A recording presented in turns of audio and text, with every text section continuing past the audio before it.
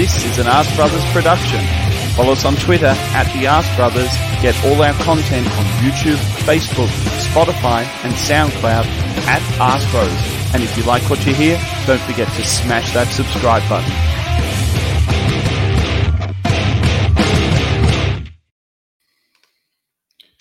Hey, welcome to this, an Ask Brothers rantcast. I think I'm the only person in the room with the lights on because currently both Ryan and Darren look like Manny Riz. Those of you who remember Manny's an original Ask Brother. He's Congolese and he's black as fuck. And start the show with a normal generative comment of some description. Ryan, how's your week, buddy? What's going on? I'm good. I'm fucking so tired. 6 o'clock in the morning. I got no sleep, and I just put my contacts in my eyes. It looks like I'm crying, and well, fuck it. I am crying. I woke up to the news that El Nenny's gonna miss a considerable amount of time. He apparently got hurt during Fulham, and it's a pretty serious injury. I did not read that. I hadn't seen that today. Ornstein literally tweeted this 10 minutes ago. So I'm a little bit shaken as El Nenny is the best player on this team. Well, he's my best player.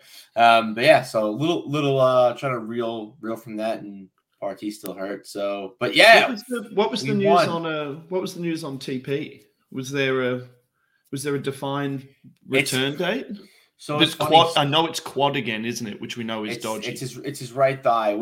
But here's the funny part. I heard rumors that it might not be an injury, but I don't know, and I won't get into that because I'm not going to speculate anything. Yeah, you're fucked. But I didn't see him at the game against Fulham, so I don't know what's going on with him. But yeah, they say it's a right thigh injury.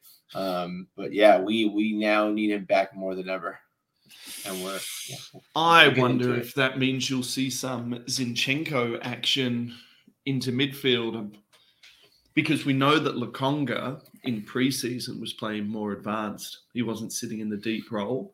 And I don't know that I'm ever going to be comfortable seeing Xhaka behind the halfway line again after this start to the season. That's not fucking amazing. We're pretty depleted in genuine number 6 roles, I think. It's sort of TP and El Nenny are only 2 genuine number 6s. Lokonga's never made me feel confident with him in a deep lying role, nor is Xhaka.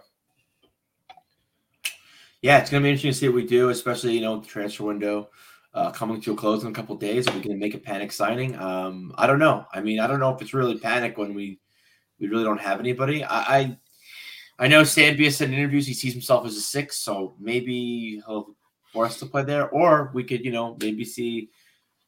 Which I agree. I don't want to see him there either, but maybe we'll see Xhaka there. Maybe Sammy plays the left 8. It's going to be very interesting to see what we do because, we have. I'm not worried about Villa, but I'm not sure. There's a comment here from Mr. Arsenal podcast saying we might up our efforts for Tielemans. I'm not sure Tielemans is that 6 either, so I don't know how that solves us particularly. That's just another 8. It's just another 8 thrown into the mix. You still end up having a... That's rocked me, Ryan, because I was quite comfortable with El Nenny there. Like, I was fine. I was like, I don't care. El Nenny. Yeah, I thought he was really solid. Did everything he needed to do. Not a problem. Yeah, I mean, also, you could put Ben White there. Even I mean, Ben White's known to play a little defensive midfielder too. I don't know. There's so many things we could do. I don't know what the fuck he's gonna do. I'm nervous. I'm scared. I'm cold. I'm alone. I'm ashamed lying naked on the floor. I don't know. That's a song, I think. Some girl. Natalie Imbruglia, Australian girl. I always wanted to fuck Natalie Imbruglia. She's hot. Always wanted to fuck it. Good morning, Darren. As we can't see you, we can only... we can't see you, so we can only assume that you're there in some description. You can tell this good-looking profile anywhere, can't you? Fuck. Look, I'll just be thankful I'm on it. Yep. How you doing, Dazza? Yeah, really good. Sorry I was late. I plugged my mic in upside down, and it took me ages. I restarted the computer and everything, then realised I was just a knob. Same thing happened to Ryan the first time he fucked a man. It took him a while to work it out, and then he got it together, and he was like, these parts, these bits, they're not meant to be here. He unplugged it, He walked away and he came back and he said, I know what's wrong now. That was Ryan's first trip to It's funny. to So Thailand. I'm going to do a deep dive here. No one's probably seen the show. It's called Todd and the Book of Pure Evil. It's a Canadian show. It's like heavy metal and gore, but it's comedy. It's funny. And one of the main characters in the show, his name's Atticus, and you find out that he lost his virginity to a werewolf, and they keep doing flashbacks of him just like, full moon, thunder in the background, and he's just like scared, whimpering, and like humping a tree, and then there's a werewolf in the background howling. Wait. Did the werewolf fuck him, or did he fuck the werewolf? I don't know if it's actually mentioned. I'm pretty sure the werewolf fucked him. Because I reckon you'd get fucked, like you would get fucked by a werewolf. I don't know. I don't know before we lose all of our 5 listeners, for fuck's sake, I'm bored out of my tits listening to you two talk nonsense. Darren, El Neni's out of the team. Thomas Partey's out of the team. Our options are getting slim. Obviously, we've got Sambi Lokonga there. We've got Zinchenko, who can move into a midfield position, but my understanding was they were all 8s. What are you doing this weekend to, in an effort to replace the irreplaceable El Neni? Well, I think the problem you got is that you mentioned Zinchenko, which is the obvious replacement, and he's injured. He was wearing a fucking knee brace on the last game. Oh, I thought it was a one game. I thought it was a precautionary. Well, he had a brace on his knee, so it didn't look good. When he was celebrating, he ran along the touchline with his knee in a brace. Didn't look very good. I reckon that's right from Nana. I reckon it's Lokonga's the next man up. You never know. Maybe he'll fucking come in and. What about your Ainsley Maitland-Niles? He could come in and play. AMN is fucking dead. AMN's dead. No, I think we have got options. I think Ryan mentioned it. Ben White played at defensive midfield. Callum Chambers could come in. He's not Callum Chambers. Rob Holding. Sorry, Rob Holding could come in. We're actually playing Callum Chambers. I mean, yeah. Holding. I wonder if you might see Arteta go after an entire change to formation, and we see him go into essentially like a 3 at the back, which means he doesn't necessarily need to carry that defensive midfielder because he gains extra body in there.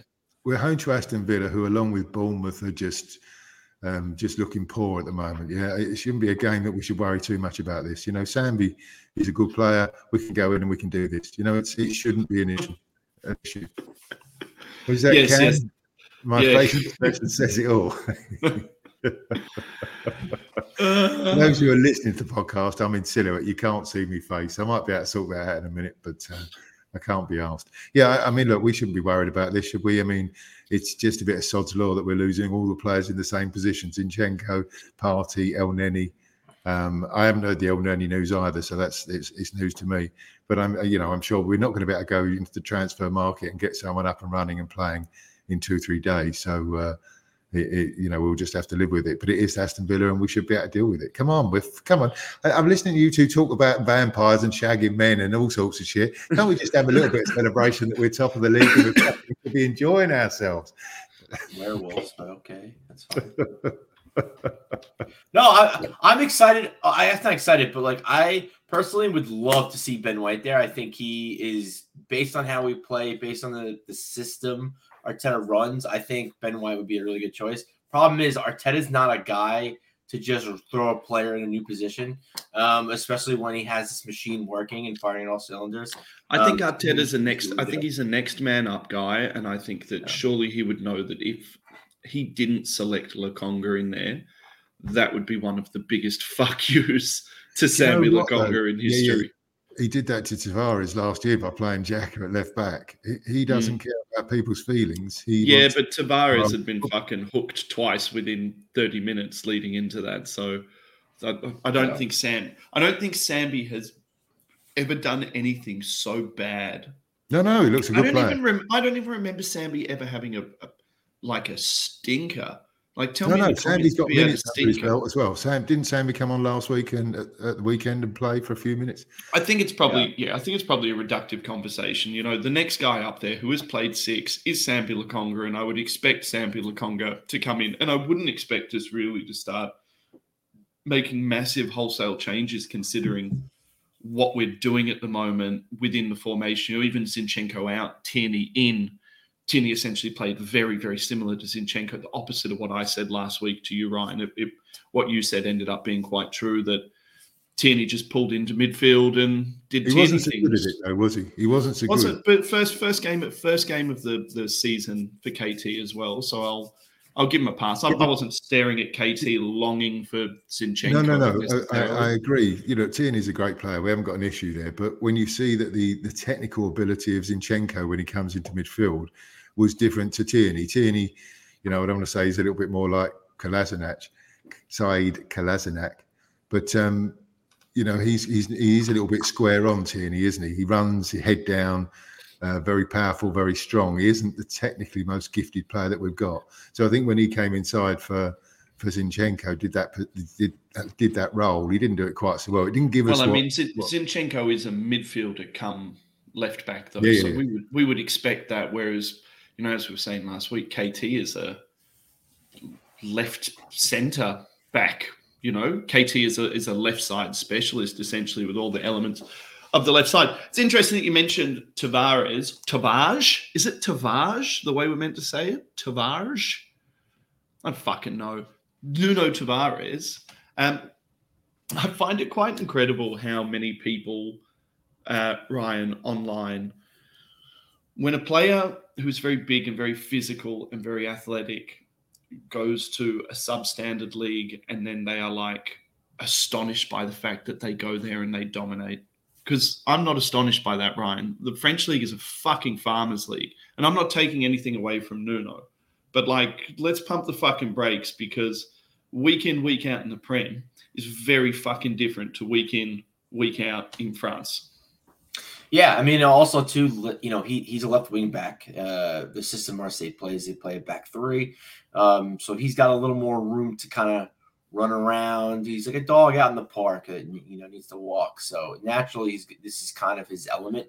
And Marseille are also a good team, And to further your point, Kolasinac is doing pretty well on that team as well. Guendouzi's like their best player, I think. So it's interesting to see how the French league works. But no, I brought this up last week on the show. We talked about how do you think that when he comes back from a good loan spell at Marseille, do we think maybe we'll persist with him over KT? Because the way Zinchenko's playing, that's kind of what Nuno's doing, and he's doing it in Marseille, and it's kind of what Nuno's specialty is. But I agree, at the end of the day, he's in the French league, and I think he's doing bits because of his competition. But I do think that'll make him better, and I think that'll make him more malleable and a better solution for us in the long term. I just don't know if Arteta is gonna get with his attitude and and his confidence, because it seems to be an issue when it goes down. Darren, it's a week in, week out thing to be a top player in the Premier League, isn't it? And it's not just what you do on the pitch. It's not just what you do in your 90 minutes if you're lucky, and your 20 minutes if you're off the bench. It's what you do every single day in training to prepare yourself to essentially go into battle every single week, sometimes twice a week. How do you see the differences between what it clearly must be like playing in France and what it is to be playing in the Premier League?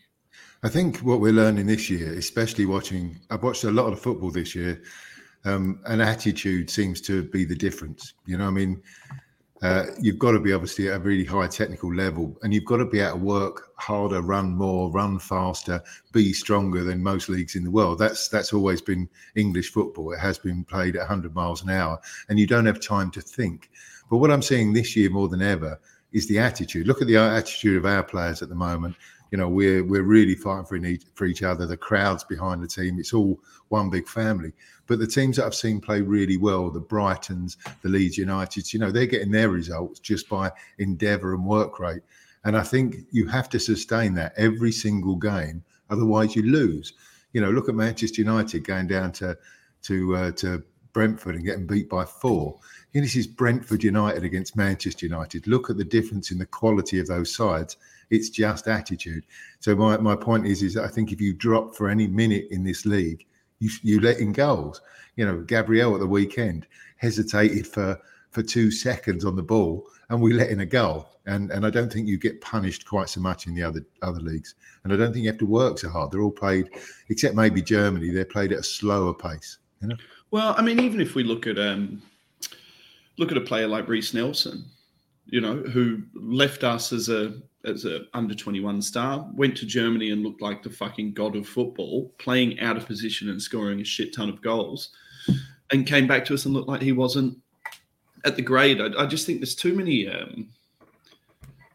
fans out there, too many people who don't take into account the intensity and the pool of talent that is in the Premier League compared to other leagues in the world. And I would say that for 75% of the Spanish league. I'd say that was 75% or 80% of the Italian league as well, you know, and that's why if we get on to, you know, celebrating and being happy about winning in the Premier League, to take a line out of Aaron Ramsdale's book today, which I absolutely loved, is, you know, he said every game in the Premier League is brutally hard fought.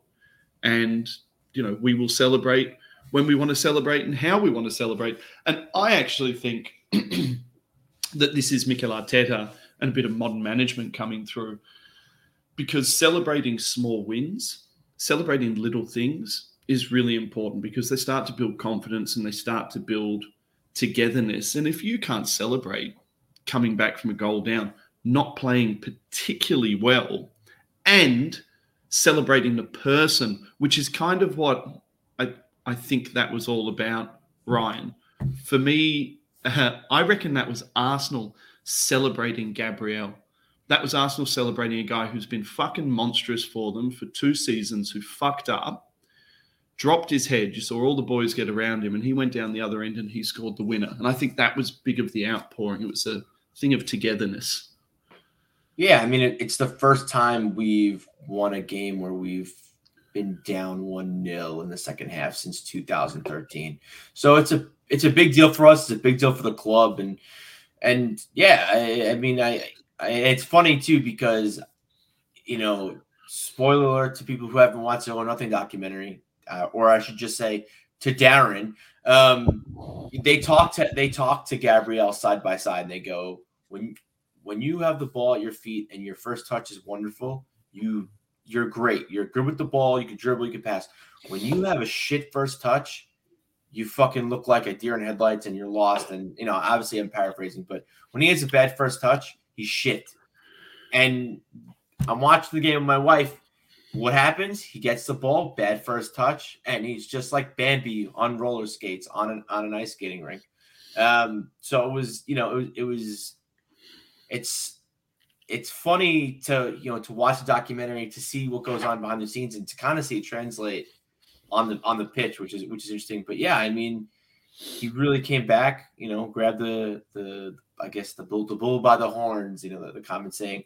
And I give the fans all the credit in the world. I give Odegaard all the credit in the world, Arteta, and yeah, fuck yeah, I'm gonna fucking celebrate. I didn't know there was a celebration police out there in relegate. How the fuck I want to celebrate? If I want to be naked smoking a cigar on the halfway line at 90 minutes, then I'm gonna against Fulham, not even caring. Yeah, and I said this, I tweeted this. Fulham we're 4 games in. I understand that, but Fulham was the most organized team we've played this season by a long shot. The organization was top notch. They came prepared to play us, and I think they might have even they were even probably the best team we've played on the field that day. We probably beat Fulham 9 times out of 10, probably 4-0 or more. But you know, they came prepared. They came to play, and like you said last week, and it's something that the Arseburgs constantly say. You know, 2 teams get paid to play. It's not just us against robots and AI. So.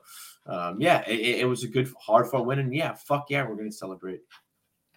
Darren, the psychology of the team now, would you agree that that's something that's, you know, you sort of spoke a few minutes ago about how it's kind of about efforts, and it's about the togetherness of the teams, and, you know, how people put the work in, but also I think we're starting to see a really big shift in psychology now, and that's driven by Arteta.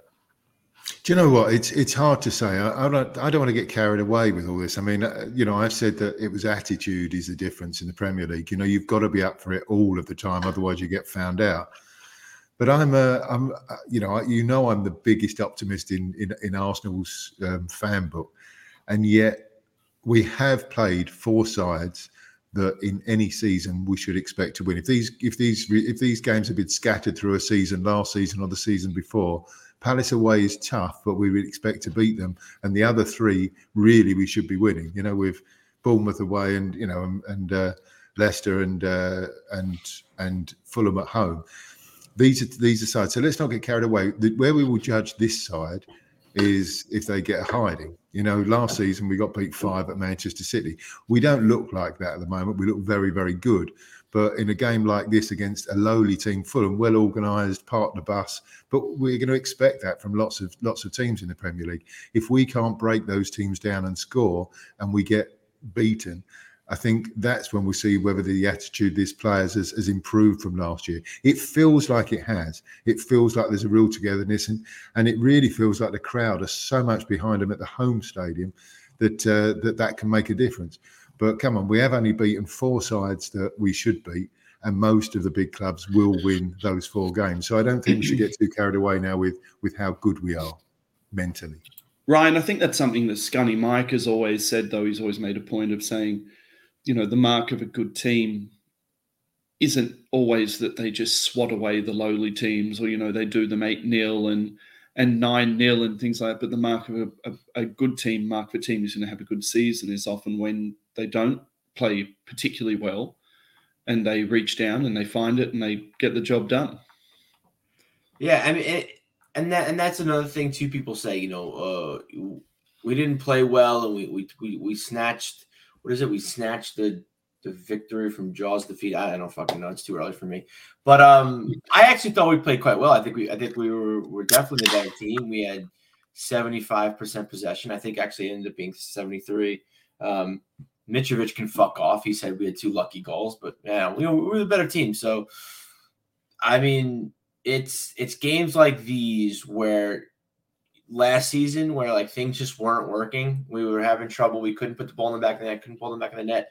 And then the other team would score, and we'd be like, "Well, we fucking tried. It is what it is. We tried." And Ryan, the point is as well, we had Lacazette and Aubameyang as our goal scorers who were firing blanks all season. It doesn't feel quite the same now, does it? It feels like there's goals in lots of areas of the pitch. Martinelli, even Odegaard, Jesus. Even Nketiah coming on, Darren looked dangerous. He looked deadly, and he looked robust and strong, and looked fucking hungry as fuck. Yeah. I mean, he was getting my +2. I know we've been kind of lacking in our +3, +2, +1s, and minuses and all that good stuff. I still think about it at the end of games though. Who would be my 3-2? I do it all the time. Eddie, and I said this. I think it was this show. The difference, the gap that in skill that Eddie made this preseason is massive. I've never seen a player jump in skill and ability as much as he has. I'm excited, man. I think he's going to be a real threat. I said this on another podcast. I think he's going to be our second in all competitions. He's going to be second in goals for us. I think he's going to be a threat. I think he just needs to score that 1 goal. Let the floodgates open. And just needs Europa, Ryan. He just needs Europa. Yeah. He's going to cunt them in Europa. Yeah. So Max, here's a question for you then. I mean, we're now at a stage where we're going to be playing 2 games a week, pretty much until the World Cup. Yeah, if you've seen the schedule, I think we've got 9 games in October. It's an incredible schedule. It starts this week, Wednesday. We know we've got problems with injuries in that central midfield position. Would you now rotate to bring, let's say, Eddie in for a start against Villa, remembering that our next game is away at Manchester United?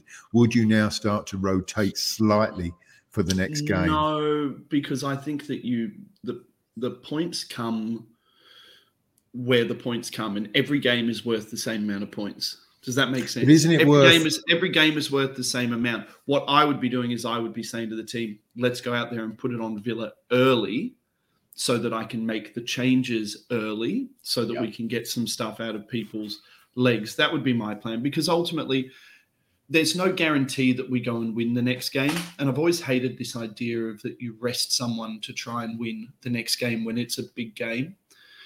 If that Villa game with us at full strength is a 90% win likelihood, 85% win likelihood, and I go out full strength and I take my 3 points and I put them in the bank. It's as simple as that. But wouldn't you want to get some? I mean, we're not talking about wholesale changes. Let's say, for example, we wanted to get Eddie back into the side to give him 90 minutes to start. None of us would be that upset if we started with. I'd consider playing Eddie with Jesus and putting Eddie up front and sticking Jesus out onto a wing. Well, that's what I'm saying. So then you can maybe give Saka a break. Martinelli or Saka. Yeah, that's what that was more where I was coming from. I was thinking that, and I was saying this to Toby after the game. I was saying the best thing that has come from Jesus is that it's not like, with Aubameyang. It was like, we've got to, if we want to keep Aubameyang on the pitch, we've got to move him out wide, and we lose a winger. With Jesus and with Eddie, it's like, if I want to get Eddie on the pitch, and I want to start seeing Eddie come on the pitch a little bit earlier now after that game, I'm like, fuck bringing you on at, 80 minutes and giving you 10 minutes plus injury time to get on. Like, I want to see Eddie coming on 70 minutes. I think I'd like to see Eddie start the next game and he's giving them real problems, Eddie, and he looks. I know we already said this in the last couple of episodes, but he looks a lot bigger. He looks a lot more robust, and even to an extent, they popped the camera on his face. Over the last couple of years, he's really looked very baby faced.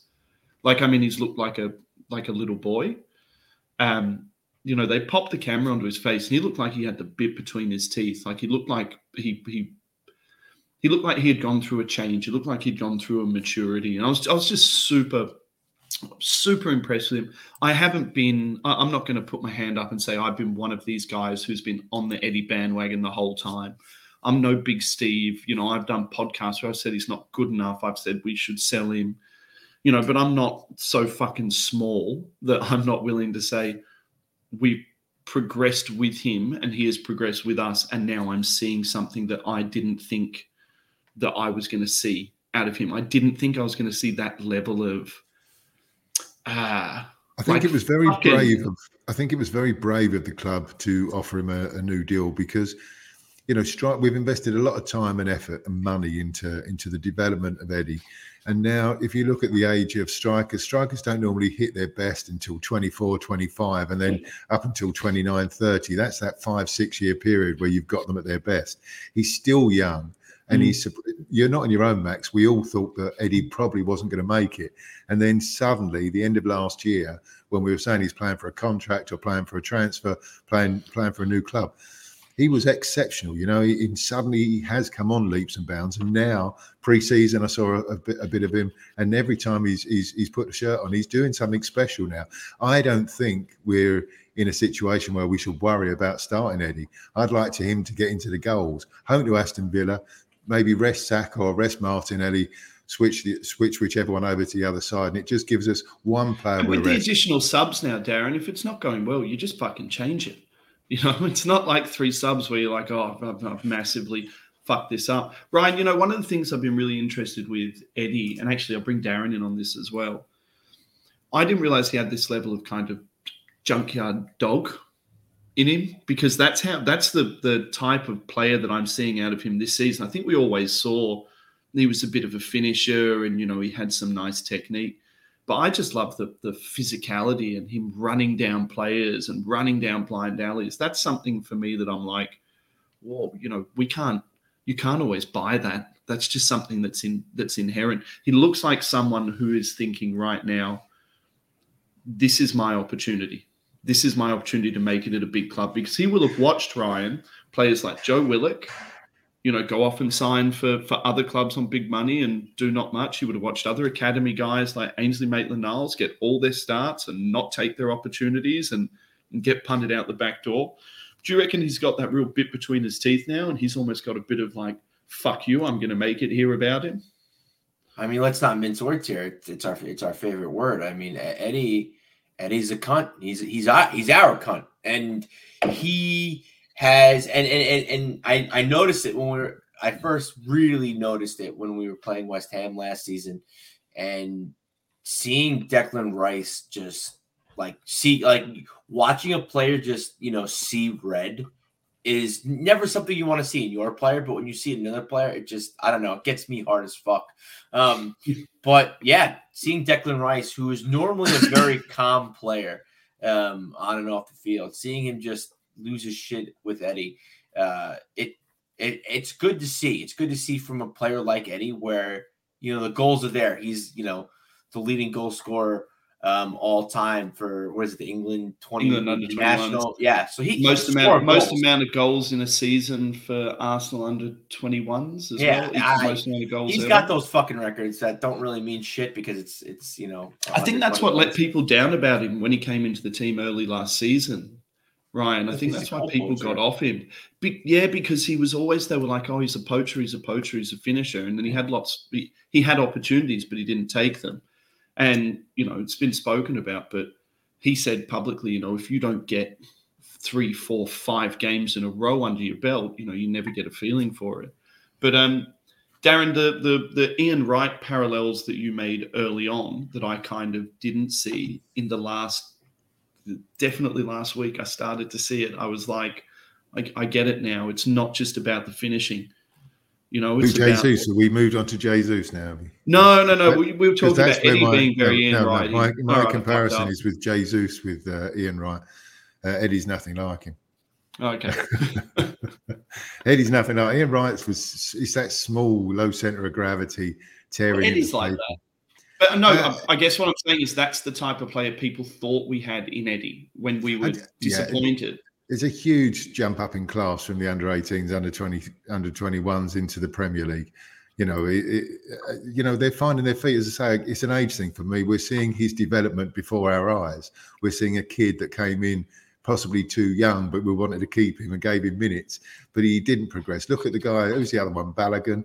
We can see that when we played him. He's nowhere near the level. Another one who's gone over to France and done Premier League, and hopefully that will work. He'll go into a lower level, but a better level that he was playing at in the reserves, and he'll learn his trade. And these players are going to get good as they get older. Say 25 to 30 is your peak for a striker. And what is Eddie now? 23? Is he something around that? 23? We're seeing him develop before our eyes. He's getting bigger and stronger. He's getting hungrier. He's starting to understand. There was a comment I heard from one of our players who was out on loan last year. And I can't remember, is one of the double-barreled names, Chumley Walden. Oh, Norton Cuffy? Yeah, and he said, when he played in going out on loan, one of the things that he realised that these are professional footballers, and winning is all about money. When you drop down a level or two, it was all about their win bonuses. And if you didn't put in a shift, he said, you were soon told, hang on, this is football. This is our livelihood. Get your fucking act together. And I think when you're a youngster coming through the Arsenal Academy, playing on these beautiful pitches, being well looked after, going into school, going into classrooms, dreaming of that move up into the first team. And then suddenly, you get to the real world and it's fucking hard out there. And I think this is what we're seeing before our very eyes. Eddie is getting better and better. And I think he's actually earned the start now. I think with United coming up, I think we want to have our players really firing. And I think it's a good opportunity at home with a crowd that loves him, that a crowd that's going to be behind him against a poor, low in confidence Aston Villa side. I think this is the time where we do make a couple of changes. So we're really, really strong for the Manchester United game, which is a very, very important game early on now. Now, they've won twice. They're in the top 8. They beat Liverpool. Fuck, that's important. That's a big test. Ryan, I guess while we're talking about squad and squad depth, it would be remiss of us not to have a conversation about the transfer window. Now, I'm not one of these guys that have conversations about players who I've never fucking seen before. Everyone's on about this Ukrainian guy who's the flavor of the week this week, and then everyone's on to Asensio. And I mean, if I'm looking at it, Ryan, I think that it's clear for most people to see that we're almost certainly we are a winger short to replace Pepe, to give Saka a little bit of a break. In my opinion, I'd love to have someone who can maybe play both roles between kind of centre forward and wing, but that might be a pipe dream. And also, we're still, despite Xhaka's form, we're still probably looking at number 8 depth?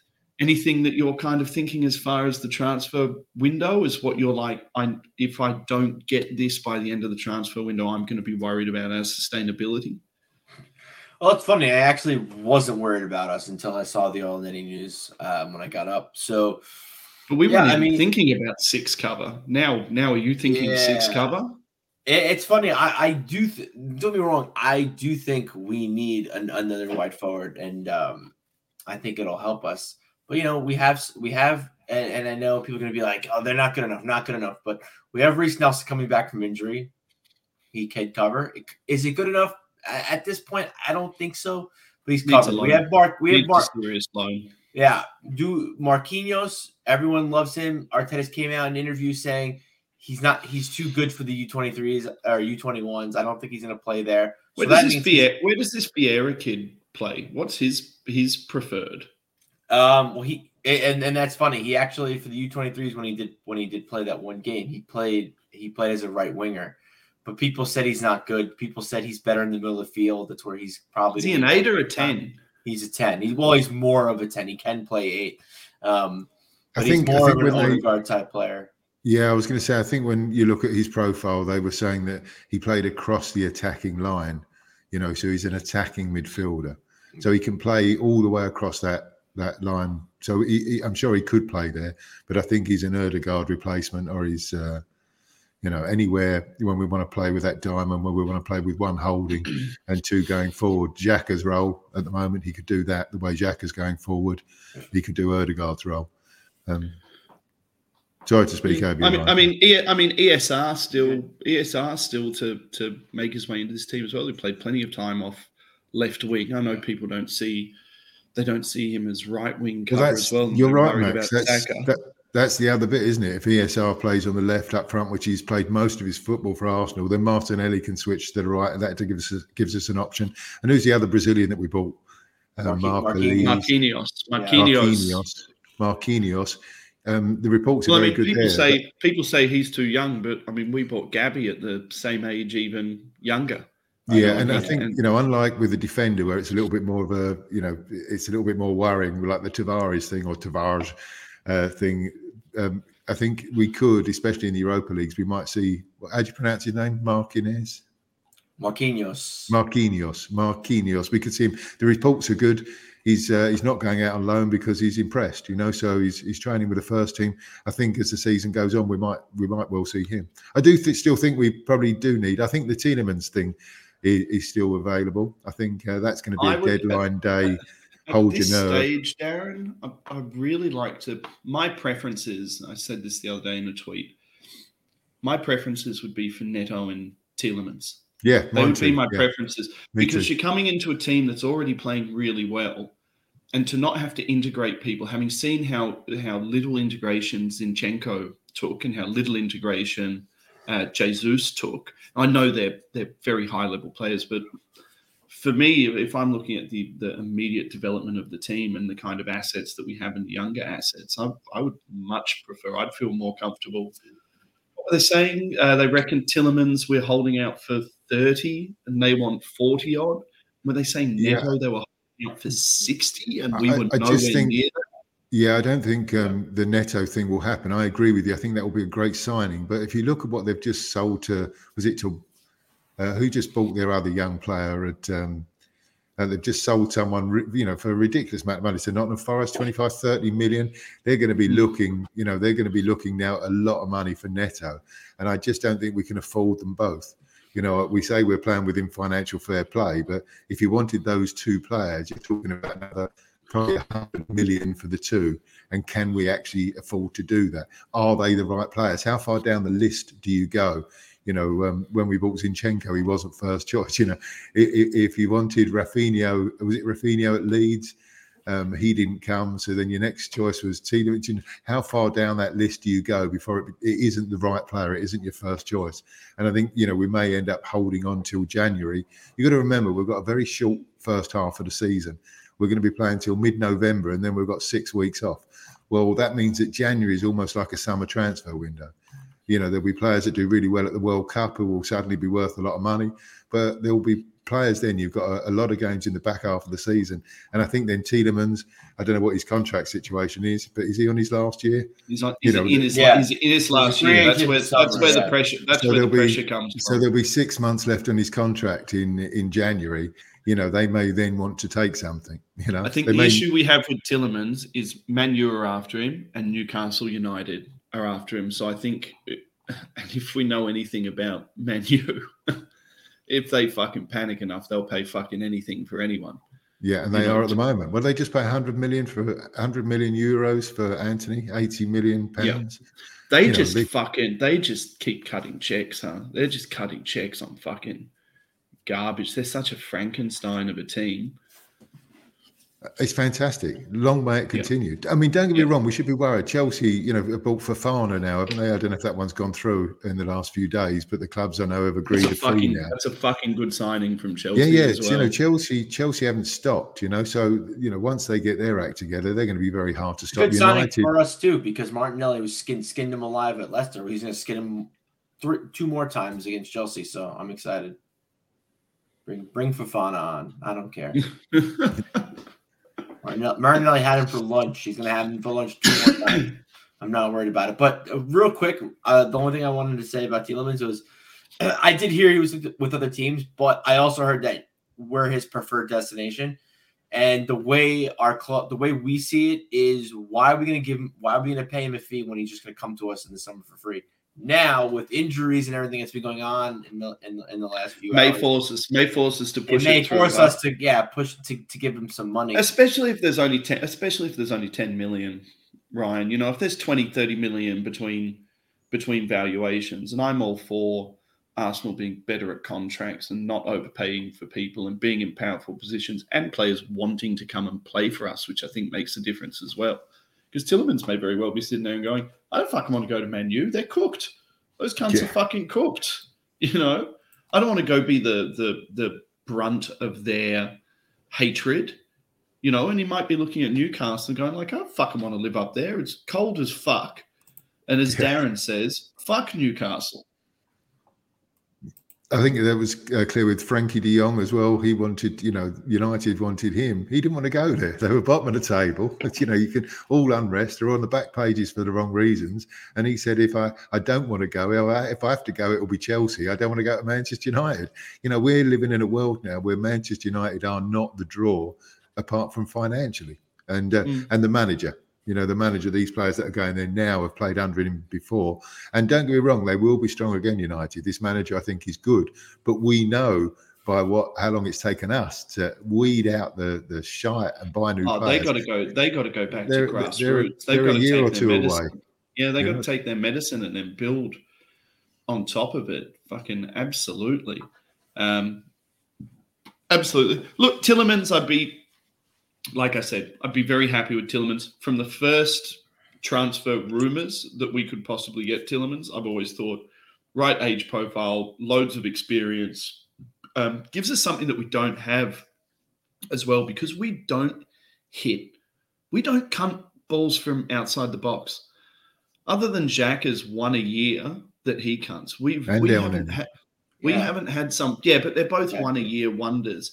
We haven't had someone for a long time. Who was the last person we had? I know it's an on-the-spot question. Last person we had who would regularly more than once or twice a year, regularly fucking. I don't even know who the fuck that is. Oh, regularly come on. You must know distance. John Jensen. He's an Arsenal legend. Jensen. I'm fucking 37, Darren. I'm 37. I'm fucking 87. When come on. John Jensen is Arsenal. You must know that story. Fuck me, we bought him on the back of a Euros or a World Cup where he hit a screamer like you're talking about from 35 yards in the top corner. What fucking year are you talking about, Darren? Fuck me, ain't that long ago. What year? Pick a year. I'll Google it in a minute. Yeah, I fucking guarantee you I was either still in Dad's nutsack. John Jensen, but he then played for us for about 3 years and didn't score. We bought him on the back of this fabulous goal he scored. He played about 3 years for us, didn't score. And when he finally scored, they sold T-shirts out the ground. Everyone was wearing I was there when John Jensen scored T-shirts. Fucking hell, you lot don't know your history. Fuck you, Darren. 99 appearances, 1 goal. Yeah, when you signed him. What year? 92. 92. Mate, I was in grade fucking 2. I was in grade 2 in 1992, Darren. Fuck How you. old's that? I don't know what grade 2 is. Fucking 7. I was 7. Oh, well, I was supporting Arsenal for 2 years by the time I was 7. Fuck you, Darren. Fuck you. Now I've completely forgotten what I was going to talk about. Aaron Ramsey would have been the last one who we had who scored belters on Yeah, look, hang on. Look, the Mr. Arsenal podcast. I'm 33 and I know John Jensen. Yeah, but I put that up on the screen a minute ago. You just didn't see it because you're fucking blind and old, you cunt. To be fair to Ryan in the chat, he fucking hosts like quiz like every other week. Exactly. Guy's a fucking Arsenal encyclopedia. Yeah. Have you heard of Tony Adams? Have you heard of Tony Adams? I will fucking fly Rings there, a bell. Darren, and I will David fight Seaman. You. Fuck you, cunt. John Radford. Pat Jennings. Frank McClintock. Can we move John on, Darren? Jensen. Can we move on before John you start slagging off Sol Campbell again and emptying everyone out of the fucking room? That'd be very good. Thank you. Anyway, last player that we had who regularly cunted balls from distance was Aaron Ramsey. Just saying. Last person we had. Yes. In fact, I would even question when was the last time we had a midfielder who scored more than 10 goals in the Prem in a season. Would have been Ramsey as well. We've been starved. Yeah. We've been starved of midfield goals for quite some time. And old Arsenal teams used to share them around a lot more as well, which is interesting. Anyway, the point that I was making was Tielemans, he's got a cracker in him. He'll fucking cunt one from distance. No problems. Fuck, what else we got to talk about? Anyone else? Anyone got a topic? I'm underprepared. It was my birthday yesterday. I really like Murdoch. I don't know I can't fucking pronounce his name. I'm not Ukrainian, but I just call him Murdoch. Did you know him before you watched a YouTube video of him, though? Funny enough, yes, I've heard of him. Because I could, Clive, if you're listening to this, cover your ears. I could jack Clive off on Arsenal fan and Arsenal Vision podcast all day, every day. I just listen. I hang on every word he says. He brought him up when Ukraine played Scotland in the World Cup qualifiers, and I watched the game too. I was a little bit drunk. I was at a baseball game, but whatever. I rewatched it, and yeah, I think he's a real player. I think he's going to be good for us. He's young, and I think, with us just bringing in Zinchenko, I think he could be a real asset to us. And he's going to be a hell of a lot cheaper than Pedro Neto. So I'm all aboard that train. Well, there are plenty of rumors about Zinchenko being at the airport. So. Yeah, someone in the chat brought that up, and Ryan brought it up. Would a player pick up another player? I feel like that doesn't make. I don't agree with that. Yes, they're from the same national team, but yeah. And to Mr. Arsenal's comment, yes, I was very intoxicated. I'll go get it. They sell like these plastic bats, and they pour the beer in the bats. It's genius. I was wasted. It was a lot of fun. Go Yard Goats. But it's going to be interesting to see what we do to get a midfielder across the line, because I do think we need one. So do we? I really don't think we're gonna really buck up and pay a lot of money for Pedro Neto, or we're gonna want to pay a lot of money. So do we? Apparently, I was just checking on Twitter before. Apparently, it's done. It's finished. The Neto thing's finished, according to most sources. The price tag was too high, and they don't want to let him go. So, yeah, I think we maybe make a sacrifice, maybe pay a younger profile, what we're normally attracting for cheap money that no one's ever heard of, or we don't sign a winger because we have Reece Nelson coming back from injury, we have Marquinhos, we have ESR, we have all these players. Do I think we need another one? Yeah, I think we could use another one that's kind of more integrated with the Premier League and stuff. But we had an £80 million player who was integrated into the team and still did the square root of fuck all for the vast majority of games that he played for us. I was talking to someone about Pepe the other day, someone from who supports another football team, and he was like, "You guys are crazy. When we played you, he bummed us." And I was like, "Do you watch us in any other games except for when we play you?" And he was like, "Nah." And I'm like, that would have been all the fuck that cunt did for that whole fucking season. I think you're being too harsh. Pepe was exceptionally good going forward, but he was very, very poor at the intelligence side of the game. He was He's very also poor. very poor at coming off the bench, which I think was one of his biggest. Yeah, but I mean, I letdowns. think you're sort of, because now he's gone, you're starting to get into that. Well, he was crap, he was rubbish. If you look, I used to pay money to go and watch him every week, and he was a great, exciting player. He just didn't fit Arteta's style, where you needed to be in a certain position if you lost the ball. Ask Sorry, Ryan. have you got a Pepe shirt? I fucking Have you got fought a for Pepe shirt? I, in fact, even at one point said, fucking play him up front when Aubameyang was playing. Yeah, shit. me too. I was like, fucking throw him up front. He'll kill it. The Take thing him that away from killed having to run Pepe, up and down a touchline. the thing that killed Pepe was the amount of money we bought him for. If we'd have bought him for 20 million, the crowd would have actually got behind him a bit more and supported him a bit more. But the fact that we paid, a club record amount of money for a player that really wasn't worth that sort of money, it was embarrassing. And you know what? It's not his fault, and it's not the fans' fault. It's not the fans' fault for expecting more from someone who was our entire summer transfer budget, and it's not Pepe's fault that agents paid so much for him that it fucking blew him out the water. And I've said this before, but if you go back to reports when he landed at Arsenal, there were reports that people didn't know where he went after training. He didn't integrate. He didn't make friends. He didn't train particularly hard. He didn't make any effort to learn English. This you have to keep in mind. I mean, go back to yourself. Go back to your 19, 20, 21-year-old self. And this is very difficult for these guys, especially guys coming out of parts of French-speaking Africa, and, they're on massive fucking wages and in this big world of football. And there's people don't realize it's not a game of FIFA. Just because you've got 94 shooting doesn't mean you wake up every day and you feel on top of the world and you're not homesick and you go in and you train hard. So I have no disdain for Pepe. That wasn't the point of what I was saying. I had no disdain for Pepe. The point of what I was saying was, people say, we've got to go sign, another winger. We've got to go sign someone else. And they bring up all of these different names. And I'm like, well, the guy who we signed, who had been successful where he was, there was no signs that Pepe was going to be unsuccessful, didn't make it at Arsenal. So, what's the harm in playing a Marquinhos or, playing someone else? We did it with Martinelli and got wonderful results out of him. But I think it goes back to what I said earlier in the podcast. It's about attitude in the Premier League. What you've said about his training, his lacking in learning the language, all of those things lacking to integrate. The profile of the players that we're signing now, attitude is a key one. They're hungry. They're young. They're hungry. They want to do things. Previously, he was the last one. Pepe was the last one, in my mind, of the old regime's ridiculous signings because of a relationship with someone. There was no way we should have spent £70 million of our money on that player. For the main reason he wasn't quite up to Premier League standard, and two, his attitude probably wasn't right for a side that Mikel Arteta wants to challenge for the Champions League title. That's our goal, isn't it? 3-4 years time. You could argue, Darren, that someone did not scout his personality, and I think that's really important. I think that's important to Arteta. You want to make sure that person's going to fit. Look, speaking of people who aren't young, are probably overpriced and might be slightly over the hill. Rumors going around that Zaha, a childhood Arsenal fan, 29 years old.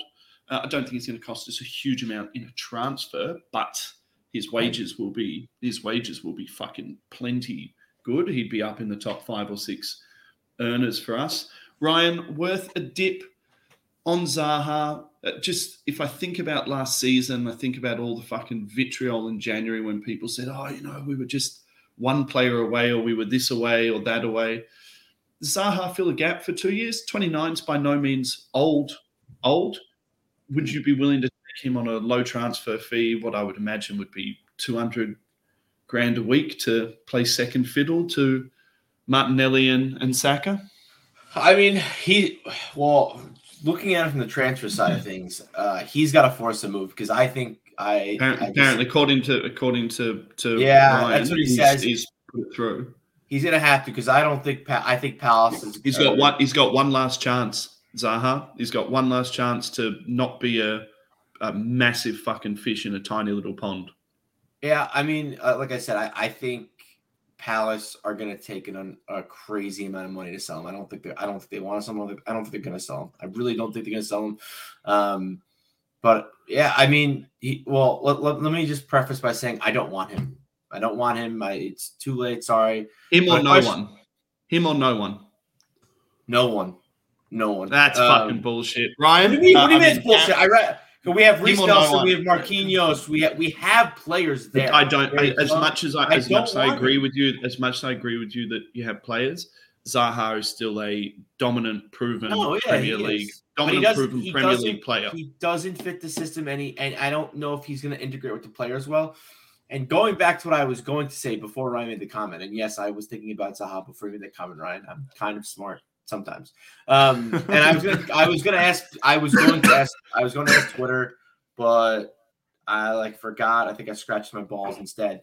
But do you think if we had signed Zaha instead of Pepe, you think we would be further along? No, I don't think it made. Where do you see us in another universe, or do you think Zaha would be that same player and Zaha would be at Nice right now?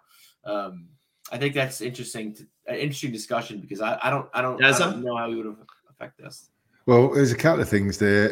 That last point, yes, absolutely. I think if we'd have signed Zaha instead of Pepe, absolutely would have made a difference because Pepe didn't have the attitude, didn't have the Premier League experience, wasn't as good as Zaha. So I think Zaha would have made a hell of a lot of difference. Second point, Max, when you ask Ryan his opinion and Ryan gives you his opinion, you can't then say that's bollocks because it's his opinion. No. You're wrong. This is 2022. I can yell at whoever. Thirdly, I think Zaha is one of the best players in the Premier League, and we should bite their hand off if we can get him, and he will improve us no end. He is absolutely Premier League proven. He has got such a hard work rate that he does all of those things that we were worried that Tavares didn't do. He would raise the level of Martinelli and Saka because he is at the very top of his game. You also give them genuine competition. He's only second to Kevin De Bruyne in my mind of players of that sort of ability at that sort of age.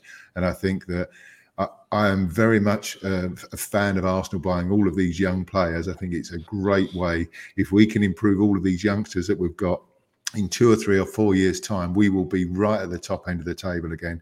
And I'm talking to the top of the table of European football, not just the Premier League. And I think Zaha would be a fabulous stopgap for 2 years. And if we can get him, I think we should absolutely do it. I agree with everything you said, Darren. The only thing I disagree with is he did the small fish, the big pond. He did that at Man U, did not work. So I don't think he's gonna work for us. And B, he was a kid. Yeah, whatever. That was 2004. Oh, yeah, that was fuck, dude. He was a kid. The real youngster. That was 8 years. That was over 8 years ago. That's fucking insane. But anyways, my last point was, do you think he's gonna take he's not gonna I guess he would start more times than not, but you think he's going to take this role where it's he might play, he might not play? So many competitions to play. The thing is, I think I love Martinelli. I love Saka. I think Zaha is better than both of them at the moment. We're looking for a winger. So we've got 2 games a week, 9 games in October. If we could get a player so that you could rest those alternatives, because he is getting older, I think there is enough football there for Zaha. And Zaha, I think his mentality, when you watch the way he works for Palace, I think if he knows that he has to really raise his game for a couple of years to make it at the top, I think he'll be a fabulous signing. And I think he would recognise that it was his last. I think he would see it as his last chance. He would see it as his last chance to make his mark. But good chat.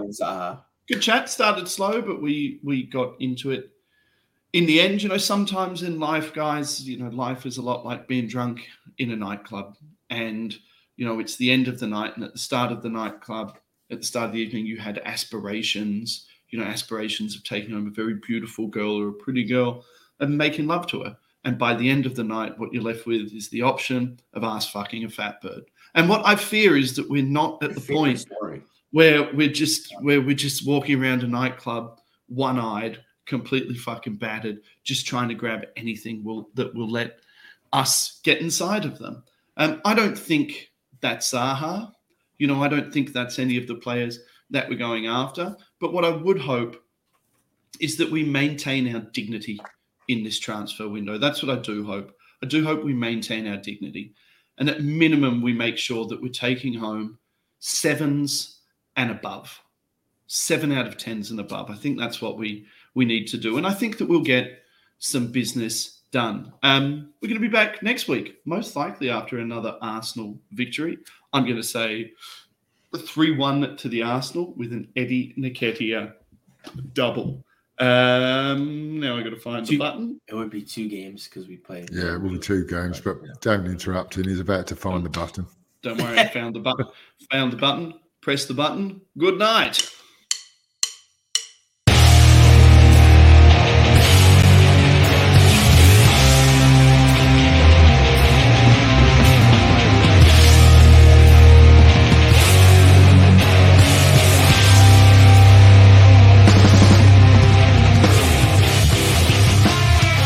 This is an Ask Brothers production. Follow us on Twitter at The Ask Brothers. Get all our content on YouTube, Facebook, Spotify and SoundCloud at Ask Bros. And if you like what you hear, don't forget to smash that subscribe button.